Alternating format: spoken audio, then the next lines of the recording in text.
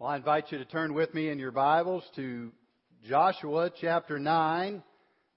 I do realize it is, of course, Palm Sunday today, and next week I guarantee you we will jump into the New Testament to hunker down on Easter Sunday passages in good form, we will hope. But we want to continue on this week looking at Joshua as we've been in this series really the last couple of months. And while it may seem a little bit of a departure from Palm Sunday, I think there's actually a connection that will be made, as you will hopefully see, that whereas the Hebrew people, the people of God, the chosen ones of God, celebrated the work of Jesus coming on Palm Sunday, but you recall later on in the week, were greatly disappointed that He didn't come on their terms and in their way. They didn't approach Him with humility and surrender and submission. They wanted Him to work the way they wanted Him to work. So, too, we'll see in contrast today these Gibeonites in Joshua 9. These people that are, in fact, outside of the people of God and yet are able, yes, in a deceptive way, but able nonetheless to come and to seek God's favor. To not demand that He meet them on their terms, but to come on whatever terms they possibly can to be able to enjoy His mercy and His favor. We will remember about 3 weeks back in Joshua 6, we saw God's judging wrath poured out on Jericho. 2 weeks ago, we saw His judging correction brought against Israel as they were defeated in this battle against Ai because they weren't maintaining their own spiritual integrity through disciplining themselves. And in the midst of that, we didn't just see judgment, but we saw faith and mercy and salvation. We saw Rahab come, who was among the people slotted for destruction, and yet was able to come into a place of God's favor through faith. We even saw the people of God kind of righting themselves after they'd gotten off track with Achan and Ai and returning back into a place of God's favor. And today we'll see that theme continued in the Gibeonites. Yes, we'll see as well that Israel had some things to learn because they don't consult God and they don't seek His will. So we'll talk a little bit about that.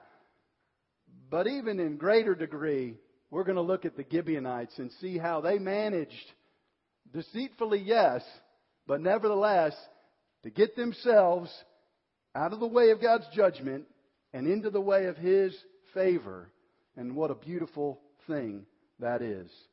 You can remain seated as I'll read this chapter to us, but I do invite you to read along with me Joshua chapter 9.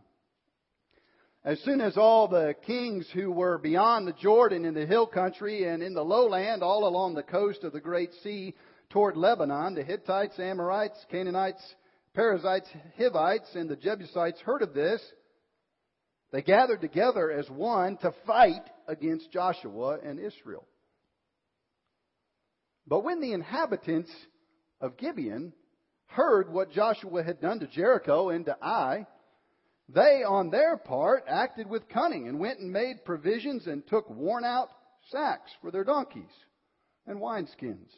Worn out and torn and mended with worn-out patched sandals on their feet and worn-out clothes.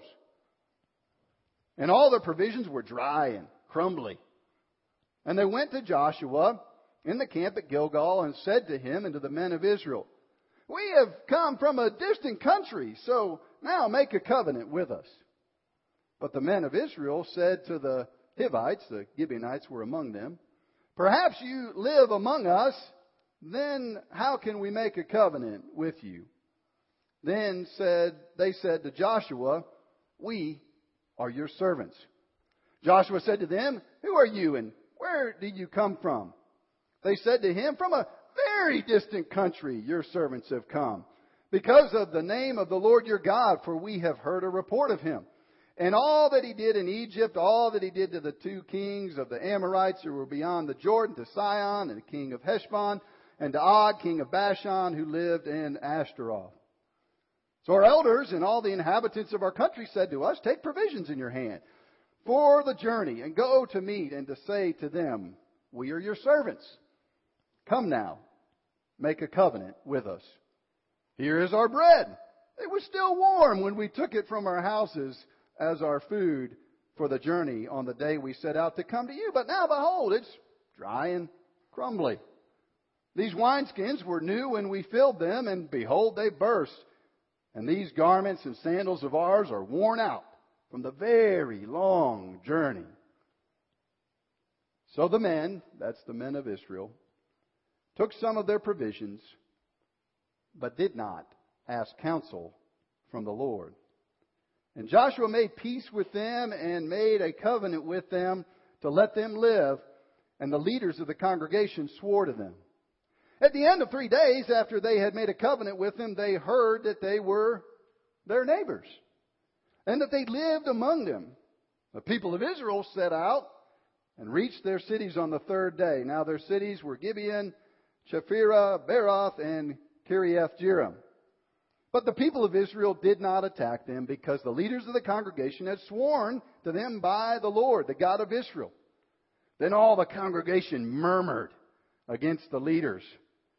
But all the leaders said to the congregation, we have sworn to them by the Lord, the God of Israel, and now we may not touch them. This we will do to them. Let them live, lest wrath be upon us because of the oath we swore to them. And the leaders said to them, let them live. So they became cutters of wood and drawers of water for all the congregation, just as the leaders had said to them. Joshua summoned them, and he said to them, why did you deceive us, saying, we are very far from you, when you dwell among us? Now therefore you are cursed, and some of you shall never be anything but servants, cutters of wood, and drawers of water for the house of my God. They answered Joshua, because it was told to your servants, for a certainty, that the Lord your God had commanded His servant Moses to give you all the land and to destroy all the inhabitants of the land before you. So we feared greatly for our lives because of you, and did this thing. And now, behold, we are in your hand. Whatever seems good and right in your sight to do to us, do it. So he did this to them and delivered them out of the hand of the people of Israel, and they did not kill them. But Joshua made them that day cutters of wood and drawers of water for the congregation and for the altar of the Lord to this day in the place that he should choose. Let's pray together. Oh, Father, we ask that you would open our ears. Lord, allow us to hear and receive what you have for us today. Let us see in particular the amazing beauty of being able to be in your favor. We pray this in Jesus' name. Amen. Well, in November of 2009, the White House hosted a dinner for the visiting Prime Minister of India. As you can imagine, getting access to such an event, schmoozing with the dignitaries of a gathering hosted by the most powerful nation in the world for the leader of one of the most populous nations in the world would be quite advantageous to get access to. And you would think, of course, that the security for such an event would be incredibly maintained with a high degree of precision and care. How shocked the world was, and maybe you remember the story and the pictures of the couple, Tariq and Michelle Salahi from Virginia, who managed as imposters, pretending that they were supposed to be part of this gathering, to get into the White House, to get into this gathering of heads of state without any invitation or any permission whatsoever. It shocked the world, certainly, and was aired, those pictures of that couple arm in arm with some remarkable dignitaries at this gathering, certainly because it exposed some concerns, serious concerns about security issues, but drew our attention for other reasons besides that. Most of us were probably a little bit impressed that these folks, normal people from Virginia, could dress up, could play the part, and could manage to get into such a dignified gathering. Well, like the concerns, the failure of the White House security, there's certainly in our passage today a message, and we're going to talk about it, of the Israelites and their failure to maintain their focus on the Lord, to seek His will, and to be careful about the commitments they make.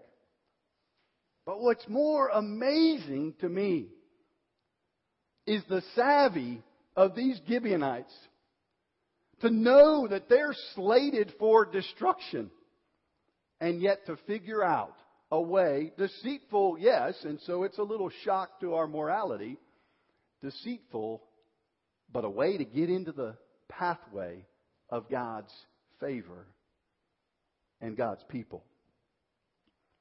Main idea then that we might take from this, and you can find it if you want to in the back of your worship guide, there's a notes section, is that because it is great to be in the way of God's favor, we should do whatever we can to get there. And I might add, it's not jotted down there in your worship guide, rejoice to be there.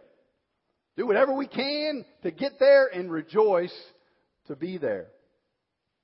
Romans chapter 5, I think, is a good passage in case you think I'm a little bit in left field talking about the Gibeonites this way.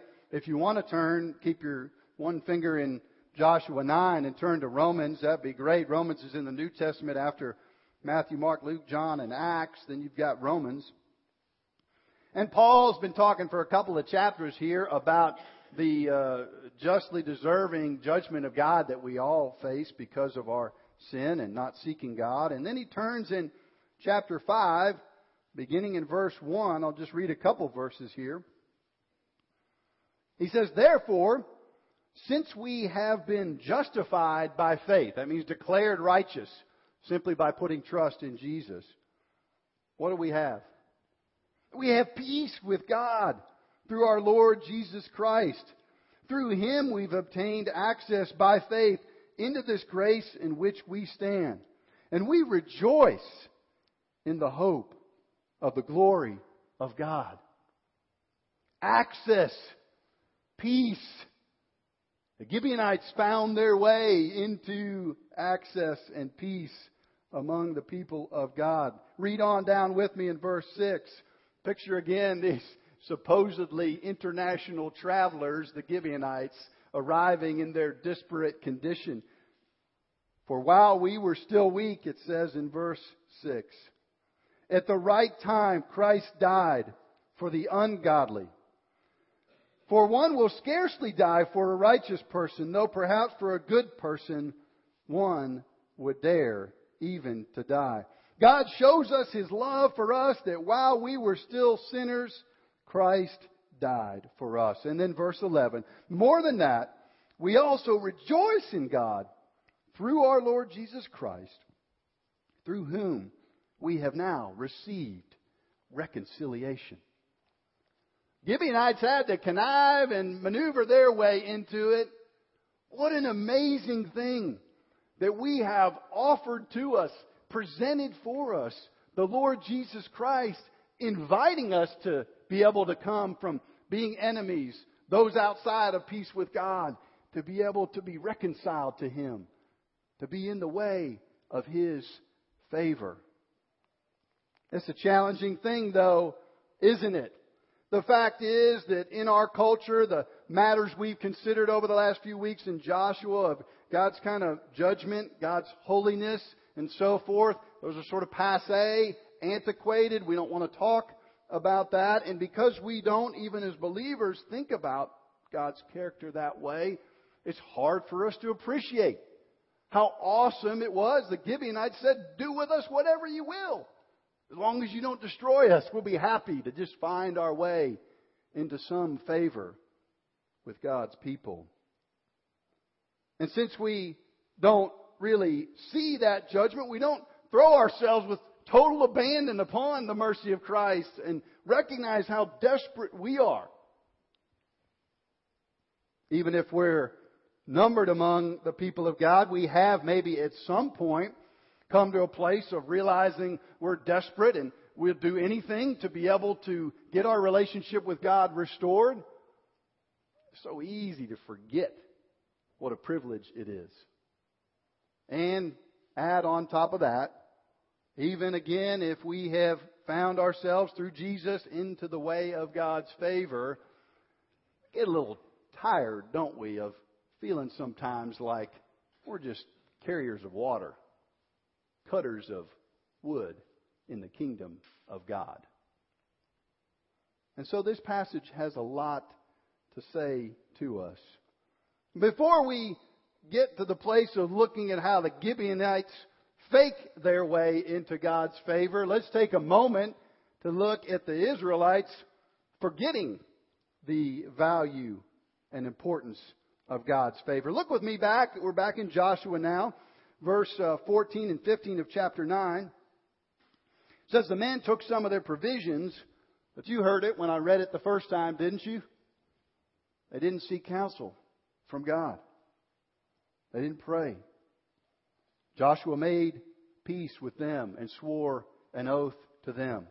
We've been doing our men's Bible study in James, the Thursday morning Bible study, and we read this verse last week. You don't need to turn there. James chapter 4, verse 13 says, come now, you who say, today or tomorrow we'll go into such and such a town and spend a year there and trade and we'll make a profit.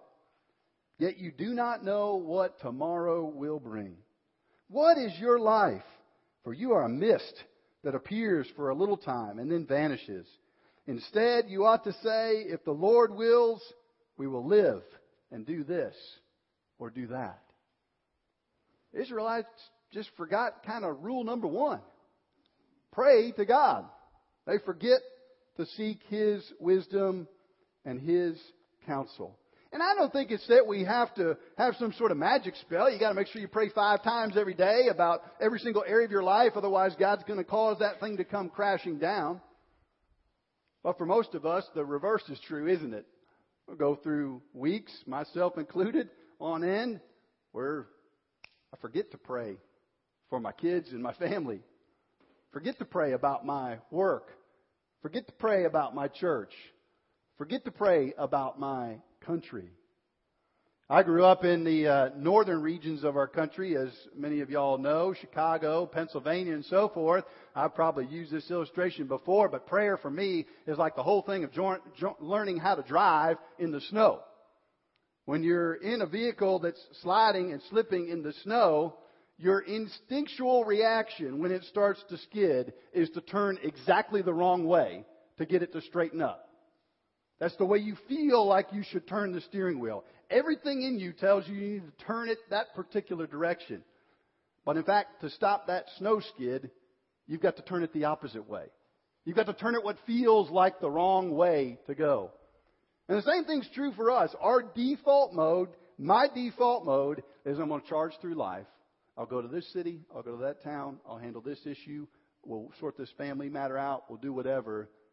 My power and my strength, my wisdom, my insight. And the Israelites remind us here how damaging that is to not seek the counsel of the Lord. I don't think it's that we have to have some quiver in our liver telling us exactly what to do in every situation that we pray about. It may not be His desire, or sometimes He'll give us some strong experiential leading. The matter is that we're praying, that we're asking Him to work in those situations, and we trust that He'll guide us. They don't just forget prayer, though. They forget God's Word. Now, I didn't know this passage was there, or didn't remember it before looking at the sermon this week, but back in Deuteronomy 7, you don't need to turn there, but this is long before they've gotten to the promised land. God tells them a couple things. He says, when the Lord your God brings you into the land that you are entering to take possession of it, and clears away many nations before you, and then lists out all the nations, and when God gives them over to you, verse 2, Deuteronomy 7, you shall make no covenant with them. Hey, they weren't innocent in this matter. They'd been told, been given God's word. And that's for us too today. Think about our lives. Think about the areas we stumble and make mistakes. Sometimes there are areas where we know what we're supposed to do, or we knew it at one time, but we've forgotten. We kind of forgotten that part of God's word. And that's just what we're doing here each week. I hope we all recognize that. We're not just here to learn something new each week. We're here to remind ourselves of the things that we're supposed to know. The Israelites forgot what they should have known. That's the power of spending time each day looking at God's Word, building that discipline, getting involved in a small group Bible study or life group or some setting where you're digging in deep or coming to Sunday school. That's why we do that, to help us walk closely with the Lord. They also forget the solemnity of their word. Now you might say, well, wait a minute, they keep and uphold their word. And it seems kind of strange that they even do that. I mean, where's the attorney to rush in and say, this whole thing's a charade. This was identity theft. This was a false, this contract was made under false pretenses. Where's that guy? Well, we're in the Old Testament times here. The point is not under what circumstances the agreement was made with the Gibeonites, or not even who the Gibeonites are. The point, as you saw here, the Israelites reminded us that the promise was made in the name of the Lord. Just like their battles are going to be won and give glory to the name of the Lord, so too their promises and their word is. And it's a reminder here for us again to have, as Jesus says, our yes be yes and our no be no.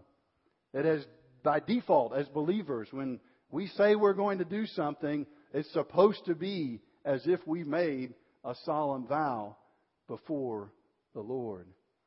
And they're rightly concerned about this matter. We won't turn there, but you can jot down if you want to and look at it later. 2 Samuel chapter 21. King Saul decides, years and years later, to kind of put the old Gibeonites on the outside. Not treat them so kindly. And guess what comes dropping right down on the Israelites and on Saul's head? God's judgment because of breaking that promise. So we see, and we can learn a lot from the Israelites forgetting here. We also will pause for just a minute and notice one other response before we look at the Gibeonites faking, and that is, there's some other folks that decide to fight. Back in verses 1 and 2 of Joshua 9, we see that these other kings gathered together, and then verse 2, they gathered to fight against Joshua and Israel. Joshua and Israel. What a reminder this is of the futility of trying to go against God and against His people. Psalm 2 talks about it. Why do the nations conspire and the peoples plot in vain? The kings gather together against the Lord and against His anointed one, saying, why would you think you could do this? Why would you think you could throw yourself up against that wall and be able to achieve anything? And yet that's convicting for us too, isn't it? Because my default mode in my heart is not surrender to God. It's fighting against God. It's rebellion against God. And there might be some areas of my life where it's a little easier to do that surrendering, but there's plenty where it's pretty tough to get in that place. It's not just the atheist or the agnostic who says with a raised fist, God, get out of my life. We do that often as well, even as believers. It draws my attention, and then we'll conclude by looking at the Gibeonites here. It draws my attention to one event from this Easter week, that fighting mentality. Remember the thief on the cross next to Jesus? The two of them, actually. The one guy is chiding Jesus and sort of rebuking Him for not saving them. What's the problem? You're supposed to be the Lord of the universe. Rescue us. Get us out of here. And he begins to criticize Jesus. Remember that other thief, though? What did he do? Just like these Gibeonites. He said, remember me. Remember me, Jesus. You remember Jesus' response to him? To indicate that he entered into Jesus' favor? Today you will be with me in paradise. Let's take a look at these Gibeonites for just a moment. Verses 3 through 13, I don't even need to go all through them. You get the idea, right? They were faking that they were from some other place. Why did they go to these great lengths, though? That's what drew my attention in looking at this passage this week. It's kind of a bizarre thing, sort of an unusual passage. What's the point?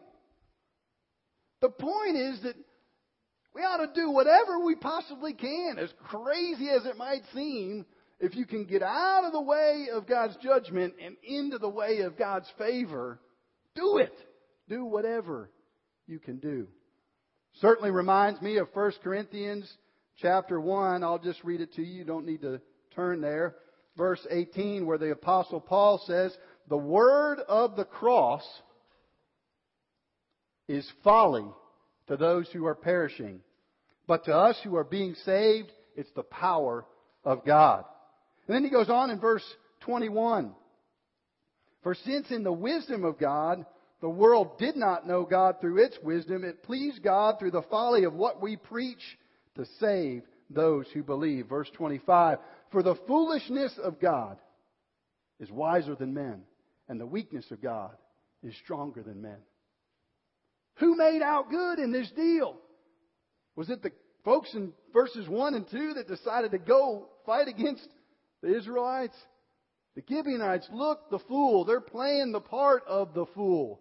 And yet they find their way into God's favor.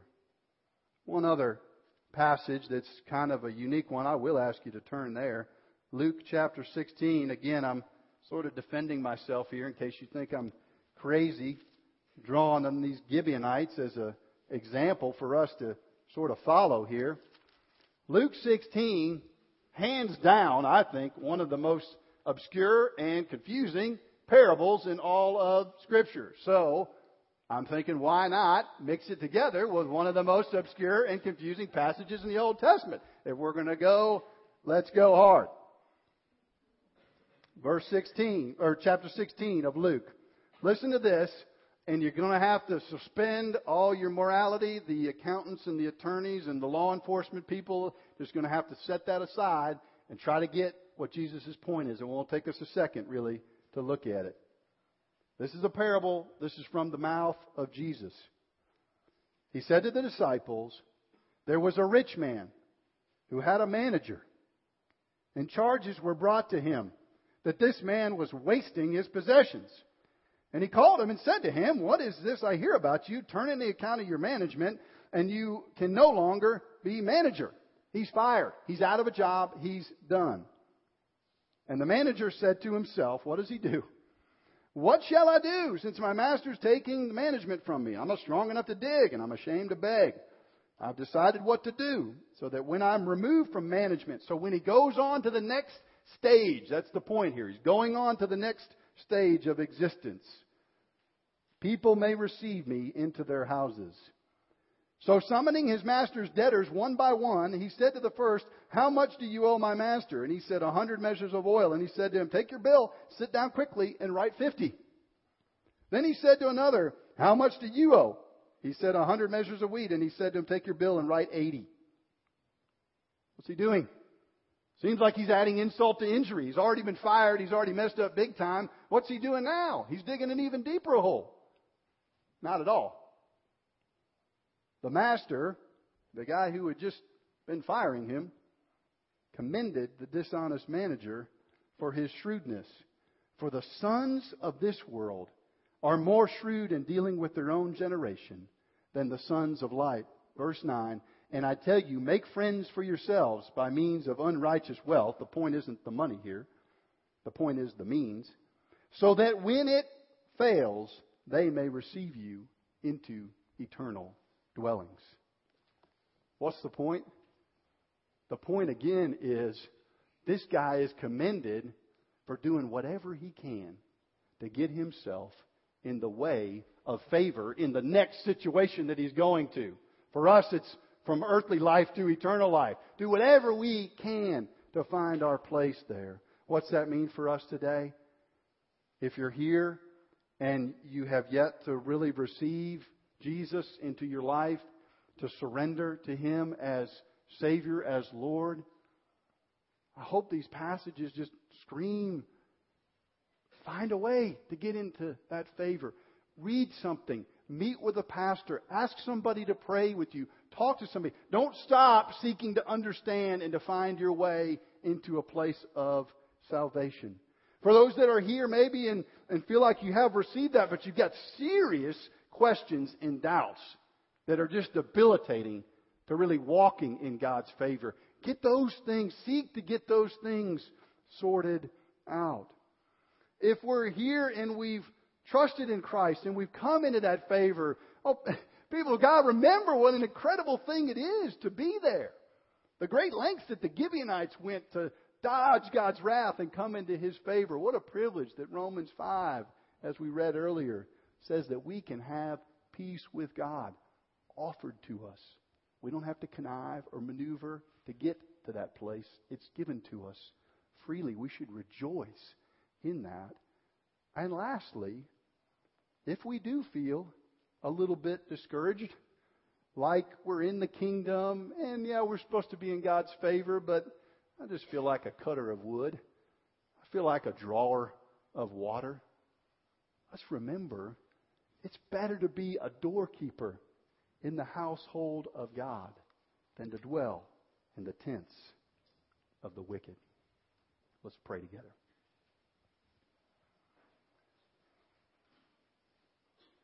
Oh, Father, what a privilege it is that we could be in your favor, numbered among your people. And we are absolutely, in and of ourselves, totally outsiders like these Gibeonites. No right to your love or your kindness. It's easy for us to think more highly of ourselves than we ought to, but that is true, Lord. So we thank you, Lord, that we've been able, through the work of Christ, many of us here, to come to a place, being able to enjoy walking each day, fellowship and relationship with you. Lord, encourage us where we might be discouraged in that walk, because it is such a wonderful privilege. We pray this in Jesus' name. Amen.